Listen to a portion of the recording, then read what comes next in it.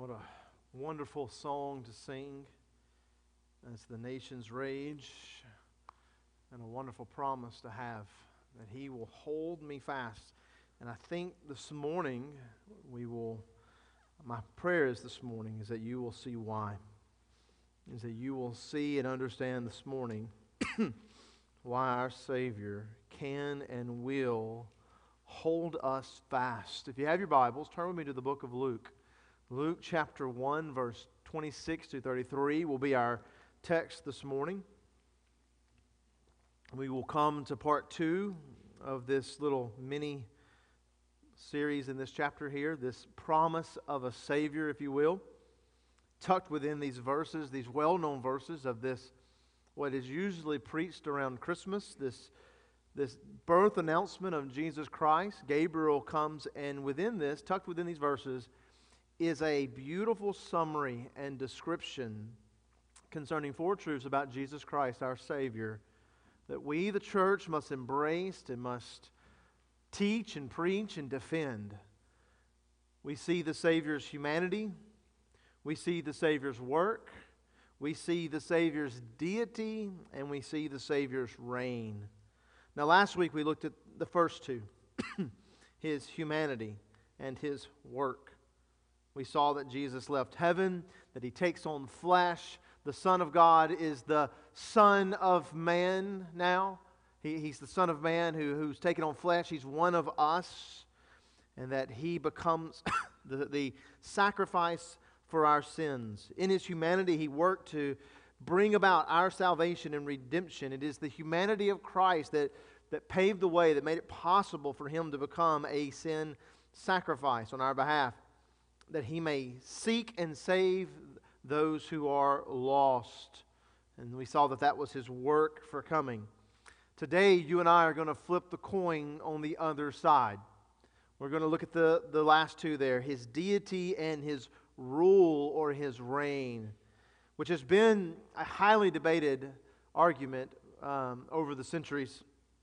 Matter of fact, so much that after Emperor Constantine had converted over to Christianity, that he himself would call forth a council in the year 325 A.D. there, and he would call forth a council, and he would have all the bishops and all the people that would come, and there they would begin to discuss and to vote and on on these controversies. Because these controversies were beginning to cause a lot of problems within the local churches and things. And it was even beginning to cause a lot of problems even throughout the empire there. And so they sought to answer certain questions. And one of the main questions that they would seek was that Jesus was to answer the question, was Jesus fully God or was Jesus fully man? And thankfully the majority affirmed the very message that you and I will see this morning. That Christ is both man and God. 100% fully God and fully man. If you will, let's look here at verses 26 as we see the message of Gabriel. It says, "Now in the 6th month, the angel Gabriel was sent from God to a city in Galilee and called Nazareth to a virgin engaged to a man whose name was Joseph of the descendants of David, and the virgin's name was Mary. And coming in, he said to her, 'Greetings, favored one, the Lord is with you.' But she was very perplexed at this statement, and she kept pondering what kind of salutation this was. And the angel said to her, 'Do not be afraid, Mary, for you have found favor with God. And behold, you will conceive in your womb, and you will bear a son, and you shall name him Jesus. And he will be great, and he will be called the Son of the Most High. And the Lord God will give him the throne of his father David, and he will reign over the house of Jacob forever, and his kingdom will have no end.'" Amen and amen. Notice verse 32. Gabriel says that this baby, this Jesus Christ, will be great. Isn't it interesting that back in verse 15 he said the same thing about another individual? If you go back to verse 15 in chapter 1, we read that he said this to Zechariah, talking about John the Baptist. He said, "He will be great in the sight of the Lord." And so we see that John's greatness was determined by what God saw, what God thinks. It was imputed to him by Christ, if you remember that sermon. And if you were not here, you can go back and check that out on our website. But John's greatness is determined by what God thinks and according to Christ himself. And so it becomes very obvious here that this child is going to be great without qualification. This child is going to be great in essence. He will be great just because he is great. And so it is obvious that this child, Jesus Christ, will be greater than John. A truth that even John himself would say. For John would say, "It is he who comes after me, the strap of whose sandal I am unworthy to untie." And so though Jesus' greatness here is without qualification, brothers and sisters, it is not without description. We see here that the angel says he is going to be great, and then he begins to lay out two things here that we're going to see. Now, we saw two latter things last week, the humanity of Christ and the work of Christ. But now we begin to see this whole other side of the coin. And so let's begin this morning with the Savior's deity there in verse 1. He says, "Behold, you will conceive in your womb and bear a son. You shall call him name Jesus. He will be great and will be called the Son of the Most High." Notice that he uses that phrase, the Son of the Most High. Now, this is one of God's names in the Old Testament. It is the name El Elyon, or Most High.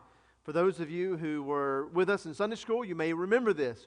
Genesis chapter 14, after Abraham's victory over the kings, Melchizedek comes out and he has this prayer of blessing on Abram. And he says, "Blessed Abram of God Most High, possessor of heaven and earth." Melchizedek is describing God as possessing the highest possible status, the highest possible position and region that there is. It is a description of God's sovereignty, that God is higher than all other gods, that there is no one that is greater than He, and no one who should be worshipped more than He or exalted above Him. God is superior in every way. He is higher than anyone. He is more exalted. He is more powerful.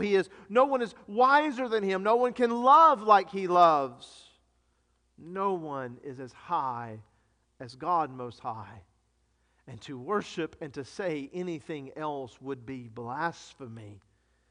Yet Gabriel comes to Mary and he refers to Jesus as the Son of the Most High.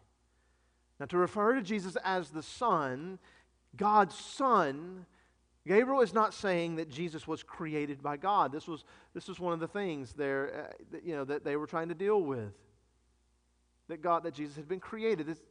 Jesus is not created. He is eternal. So it's not saying that He was created, nor is it to say that Jesus is God's Son in the sense of what you and I think of human relationships, father and son in Scripture. To refer to someone else as their son, it can also mean, and many times it would mean, that they are of the same essence. They bear the same essence. They bear the same DNA. They are of the same stuff. And so therefore they are equal, meaning that Jesus here, as the Son of the Most High, the Son of God, He possesses the same stuff of God. He has the same attributes of God. And we see this throughout the Scriptures, that everything is consistent in this teaching and affirming this. Hebrews 1 verse 3, "And He, Jesus, is the radiance of His glory and the exact representation of His nature." Colossians 1:15 tells us He is the same image. He is an image of the invisible God. In John 14:7, Jesus says that if you know me, you know the Father. If you have seen me, you have seen the Father. Beloved, Gabriel is announcing to Mary here in this message, in this divine birth announcement, that this Savior will manifest the glory of God. Why? Because this child is God Himself. He is divine. He will be a man, but He will also possess deity. He will possess the very attributes of God Most High. And we see this, do we not? You'll see this throughout the Gospel of Luke, but you see it in all of the Gospels. That the power of God is in Christ. That He has that power. Why? He calms the storm. He raises the dead. He heals the sick. The authority of God, for He commands the demons and the angels. And also, with His great authority, the authority of God, He forgives sin. He gives innocent to the... He proclaims the guilty are innocent. The knowledge of God, and that He knows the hearts of men. The purity and the holiness of God, and that Christ has never sinned, never once broken the law of God. The love of God, that He loved the unlovable, and He made the ultimate sacrifice, laying His own life down for those who were sinners and enemies of Him. in every way, in every attribute, Jesus is divine and equal to the Father. Beloved, you must see the glory of this. This is not just some baby. This is not just a normal, regular baby. This is God of heaven taking on flesh. And in taking on flesh, He loses none of His divinity, none of His deity. Why is this so important? It's important because therefore it tells us that Christ is our highest hope. There is no hope that is greater than Christ. Matter of fact, according to question 17 of the Heidelberg Catechism, Jesus had to be divine. He had to be God so that by the power of His divinity, He might bear the weight of God's wrath in His humanity and earn for us and restore us righteousness and life. Did you hear that? He had to be God because He had to bear the wrath of God. He had to bear the judgment of God. He had to bear the punishment of God. You and I cannot withstand that. You and I cannot stand under the weight of that. This amazing video this week that I saw on social media, it was a really interesting thing, something I would never do, but it was a mountain climber, ice climber, and he's climbing up, and then all of a sudden there's like this great avalanche of snow.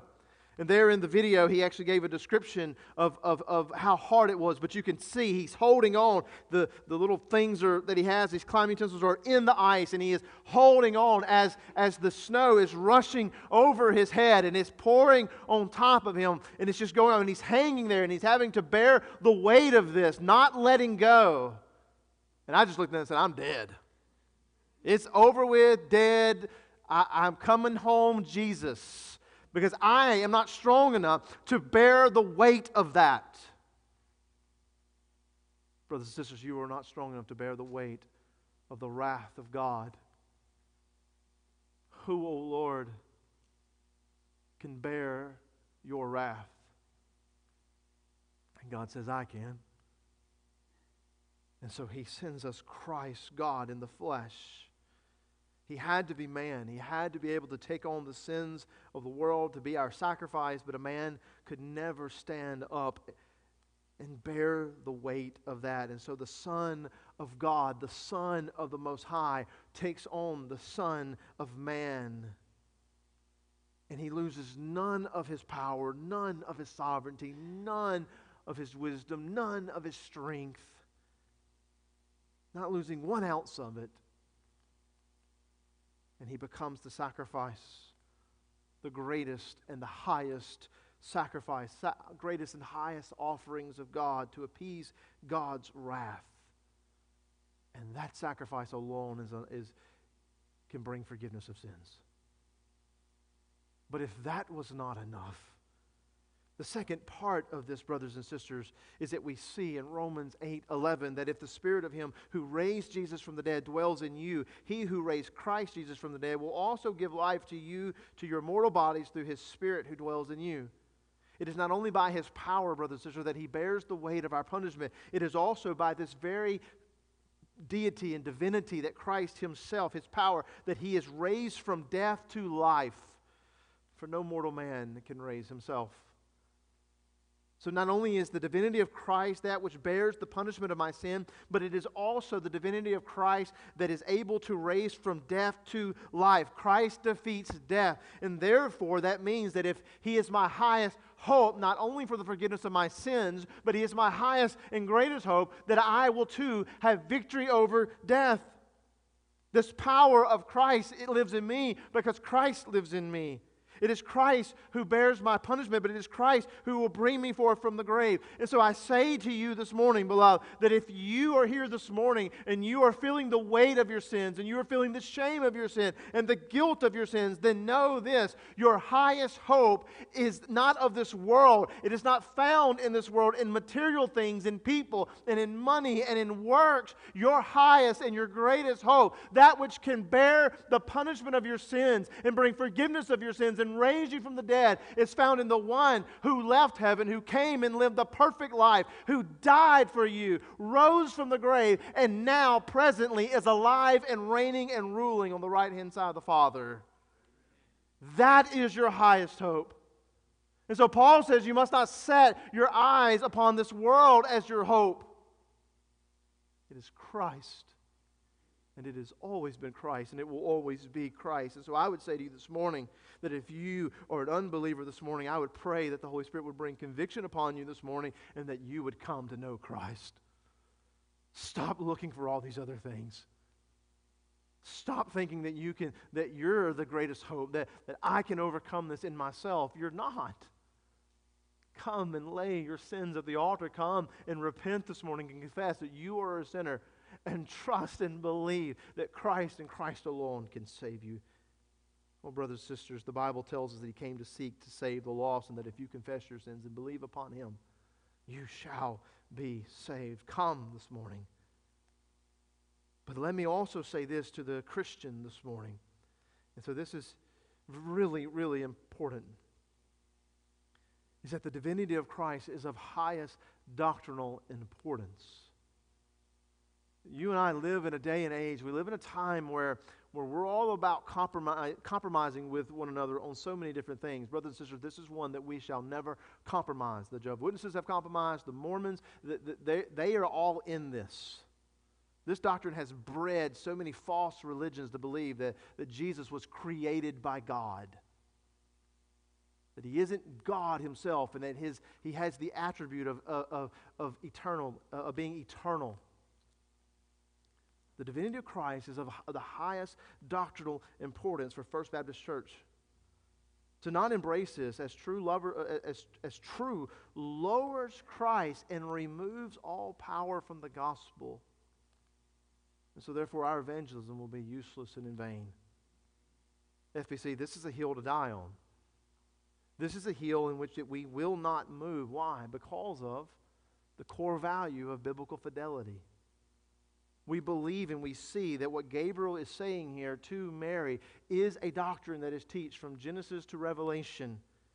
And so we stand our ground on this doctrine because we see that it is consistently taught through the Scriptures, and to do otherwise, to compromise in any other way, would be unchristian. And it would be to trade truth for a lie. So if you are a member of FBC this morning, you need to understand, and we're going to look at this tonight, that you and I have been given, we have duties in this world, in this church. One of our duties is to uphold the doctrines of our Lord Jesus Christ. Church members must believe this doctrine. This is not one of those things that you and I get to go, well, we can have some debate. No, this is a doctrine that you must believe.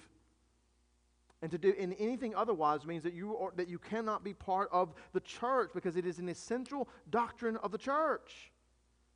But I also say to you that it must be taught. This is a doctrine that must be taught, and it is a doctrine that must be defended and protected at all cost. Brothers and sisters, this is the responsibility of every church member. Christ bore the weight of our punishment. And so therefore in this world, because He took our punishment, because He forgave us of our sins and bore that weight, we bear the weight and the responsibility of bringing glory and honor to Christ by not moving 1 centimeter from the deity of Christ. He is God. He is God. He is God. But secondly, I want you to see also the Savior's reign this morning.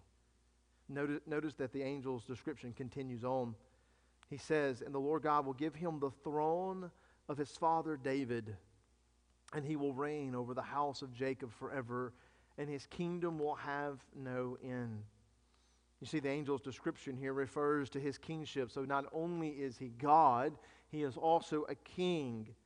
And so this promised Savior is promised to be a king, but notice this, a king with a kingdom that will never end. It is to be an eternal kingdom. For Gabriel says that his kingdom will have no end. Now, immediately we go, well, that just doesn't seem right, because you and we are already right now seeing that kingdoms can come to an end, right? We're seeing things over in the world.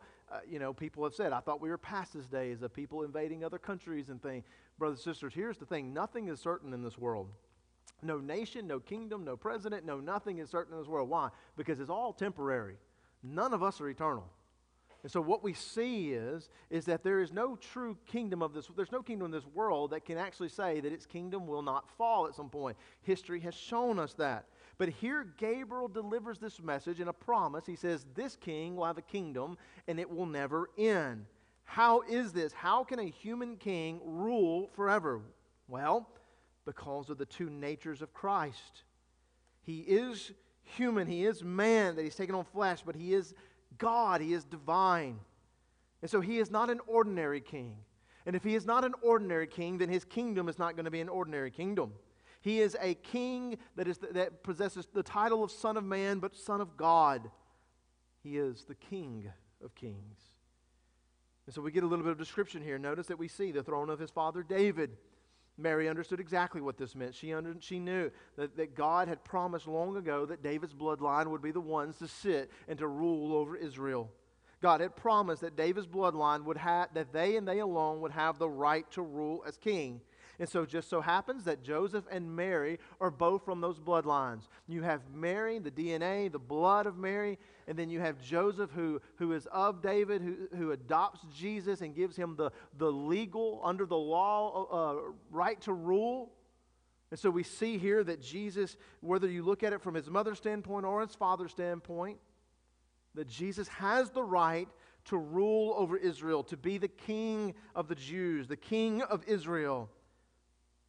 Yeah, as we continue through the teachings of the Gospels, what we do find, though, is that the borders of his kingdom will extend far wider than one could ever imagine. They will go far beyond that of Israel.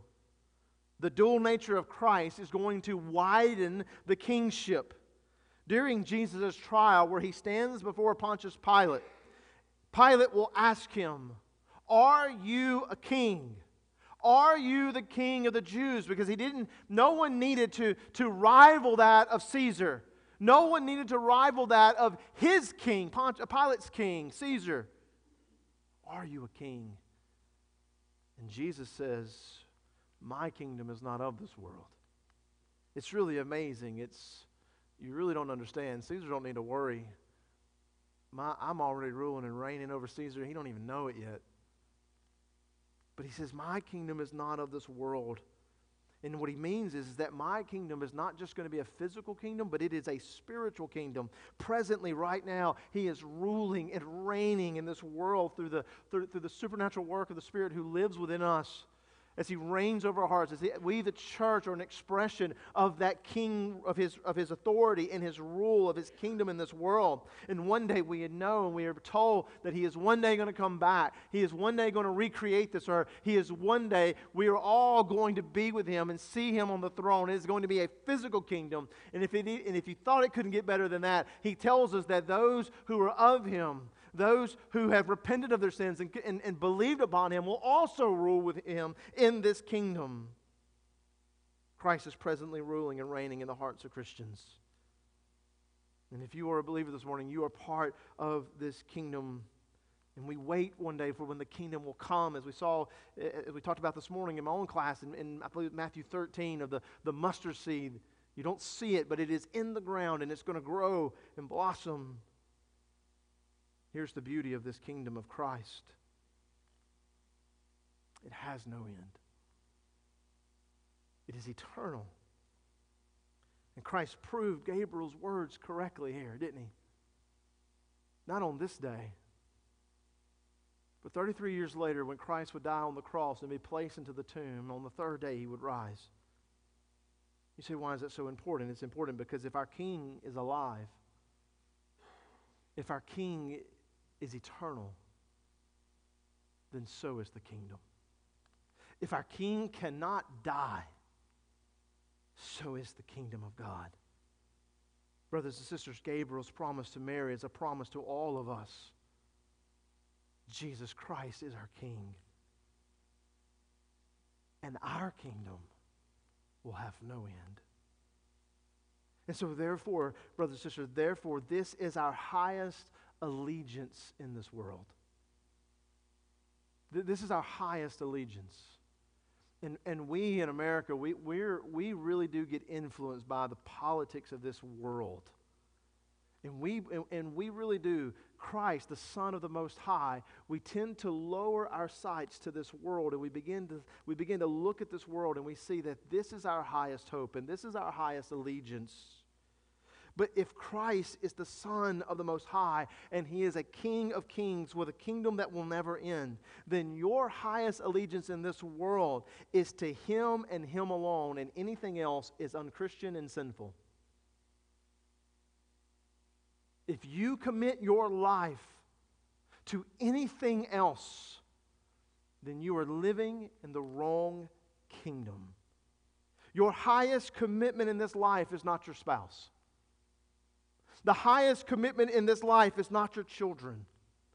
The highest commitment in this life is not your family or your work or your hobbies or your pleasures. It is not your social concerns. It is not your politics. It is not your country. It is not the worldly affairs. Your highest allegiance in this world is to Christ. Why? Because He's God and He is King.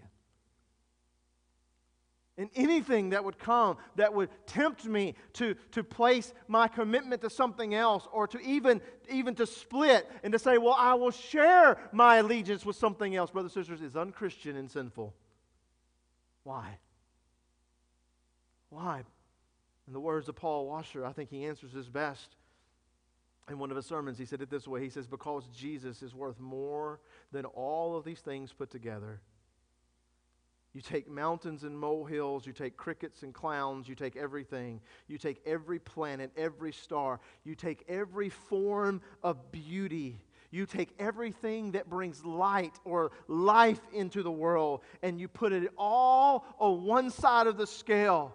You take everything that you can and you put it on one side of the scale. You put it all there, and you take Jesus Christ and put it on the other, and He outweighs them all. He outweighs them all.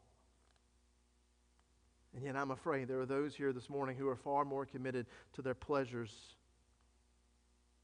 and to their children and to their work and to their hobbies, to their country, to their politics. You're far more committed to yourself than you are to Christ. I think we've seen this over the last few years. That there are things in this world that would actually make me break away from my allegiance and my commitment to Jesus Christ. Whether it be politics or health, whatever it may be, we have learned and we have seen firsthand that we may not be as committed as we thought we were. And worst of all, brothers and sisters, we are raising a generation of children to put their allegiance into other things rather than Christ. We see this in the fact that church members are not committed to the consistent corporate worship and the corporate gatherings and the Bible studies and the prayer meetings because we have other obligations. There are other things that are more important than coming to prayer meeting on Wednesday night. There are other things more important than a Bible study. There are other things that are more important than the family worship in my home. I have job. I have these responsibilities and these responsibilities. But at the end of the day, whatever career you may have, whatever responsibility you may have, it is secondary to your allegiance and to the responsibility that you have in Christ Jesus. Why? Because He's King. He has always been King. And He will always, always be King. If you want to know that, if you want to examine yourself this morning on that, all you have to do is ask yourself this question. Where does the Lord's Supper rank in my priorities? Because if the Lord's Supper is one of those things that I can miss and it's not that important and we don't have to do it very often, if there are things that are more important to you than for you to take a piece of bread and a little bit of juice and to take that, then brothers and sisters, then you are not as committed to Jesus Christ as you think.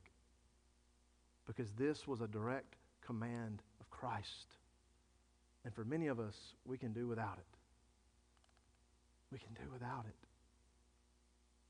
Brothers and sisters, if your allegiance to Christ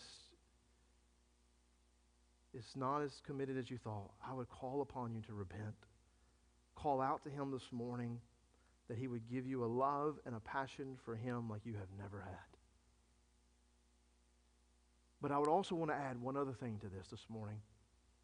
That in light of recent events, in light of what we are seeing in the world as the nations rage, we need not fear that because our kingdom is eternal, that you can have the highest peace of life. You can have the highest peace of life, because right now we are watching the nations rage. And let's be honest, we've watched the nations rage for 2 years now, if not more. Whether it be Australia and their COVID camps, and whether it be Canada locking pastors up and shutting down churches, whether it be China and all the things that are going there, whatever it may be, for 2 years we have watched the nations rage. And now we see the Afghanistan stuff, and we see the Ukraine stuff, and we see all of this, and many of us are sitting back and we just go, the world just seems so unstable. And we begin to ask ourselves the question, what is the world going to look like in 6 months to 6 years? I am not a prophet, nor am I a son of a prophet. But this I do know. The kingdom of God, which is made of the church of Jesus Christ, will not be destroyed. Did you hear what I said? What does Trey say? Hello, lights? The kingdom of God will be here in 6 years, in 10 years, 1,000 years if God tarries. Why? Because our King is alive and eternal, and so is his kingdom. And so as the nations rage, you and I can join in with the Apostle Paul, who said, we are afflicted in every way, but we're not crushed. We're perplexed, but we're not despairing. We're persecuted, but we're not forsaken. And we're struck down, but we're not destroyed. Why? Because Gabriel told us the kingdom would not end. Russia will end. The Ukraine will end. China will cease to be, and Iran will cease to be, and Canada will cease to be. And yes, the United States of America will cease to be. It's not going to be here. It's going to end. And that's okay. Because at the end of the day, my allegiance is to a greater kingdom. It is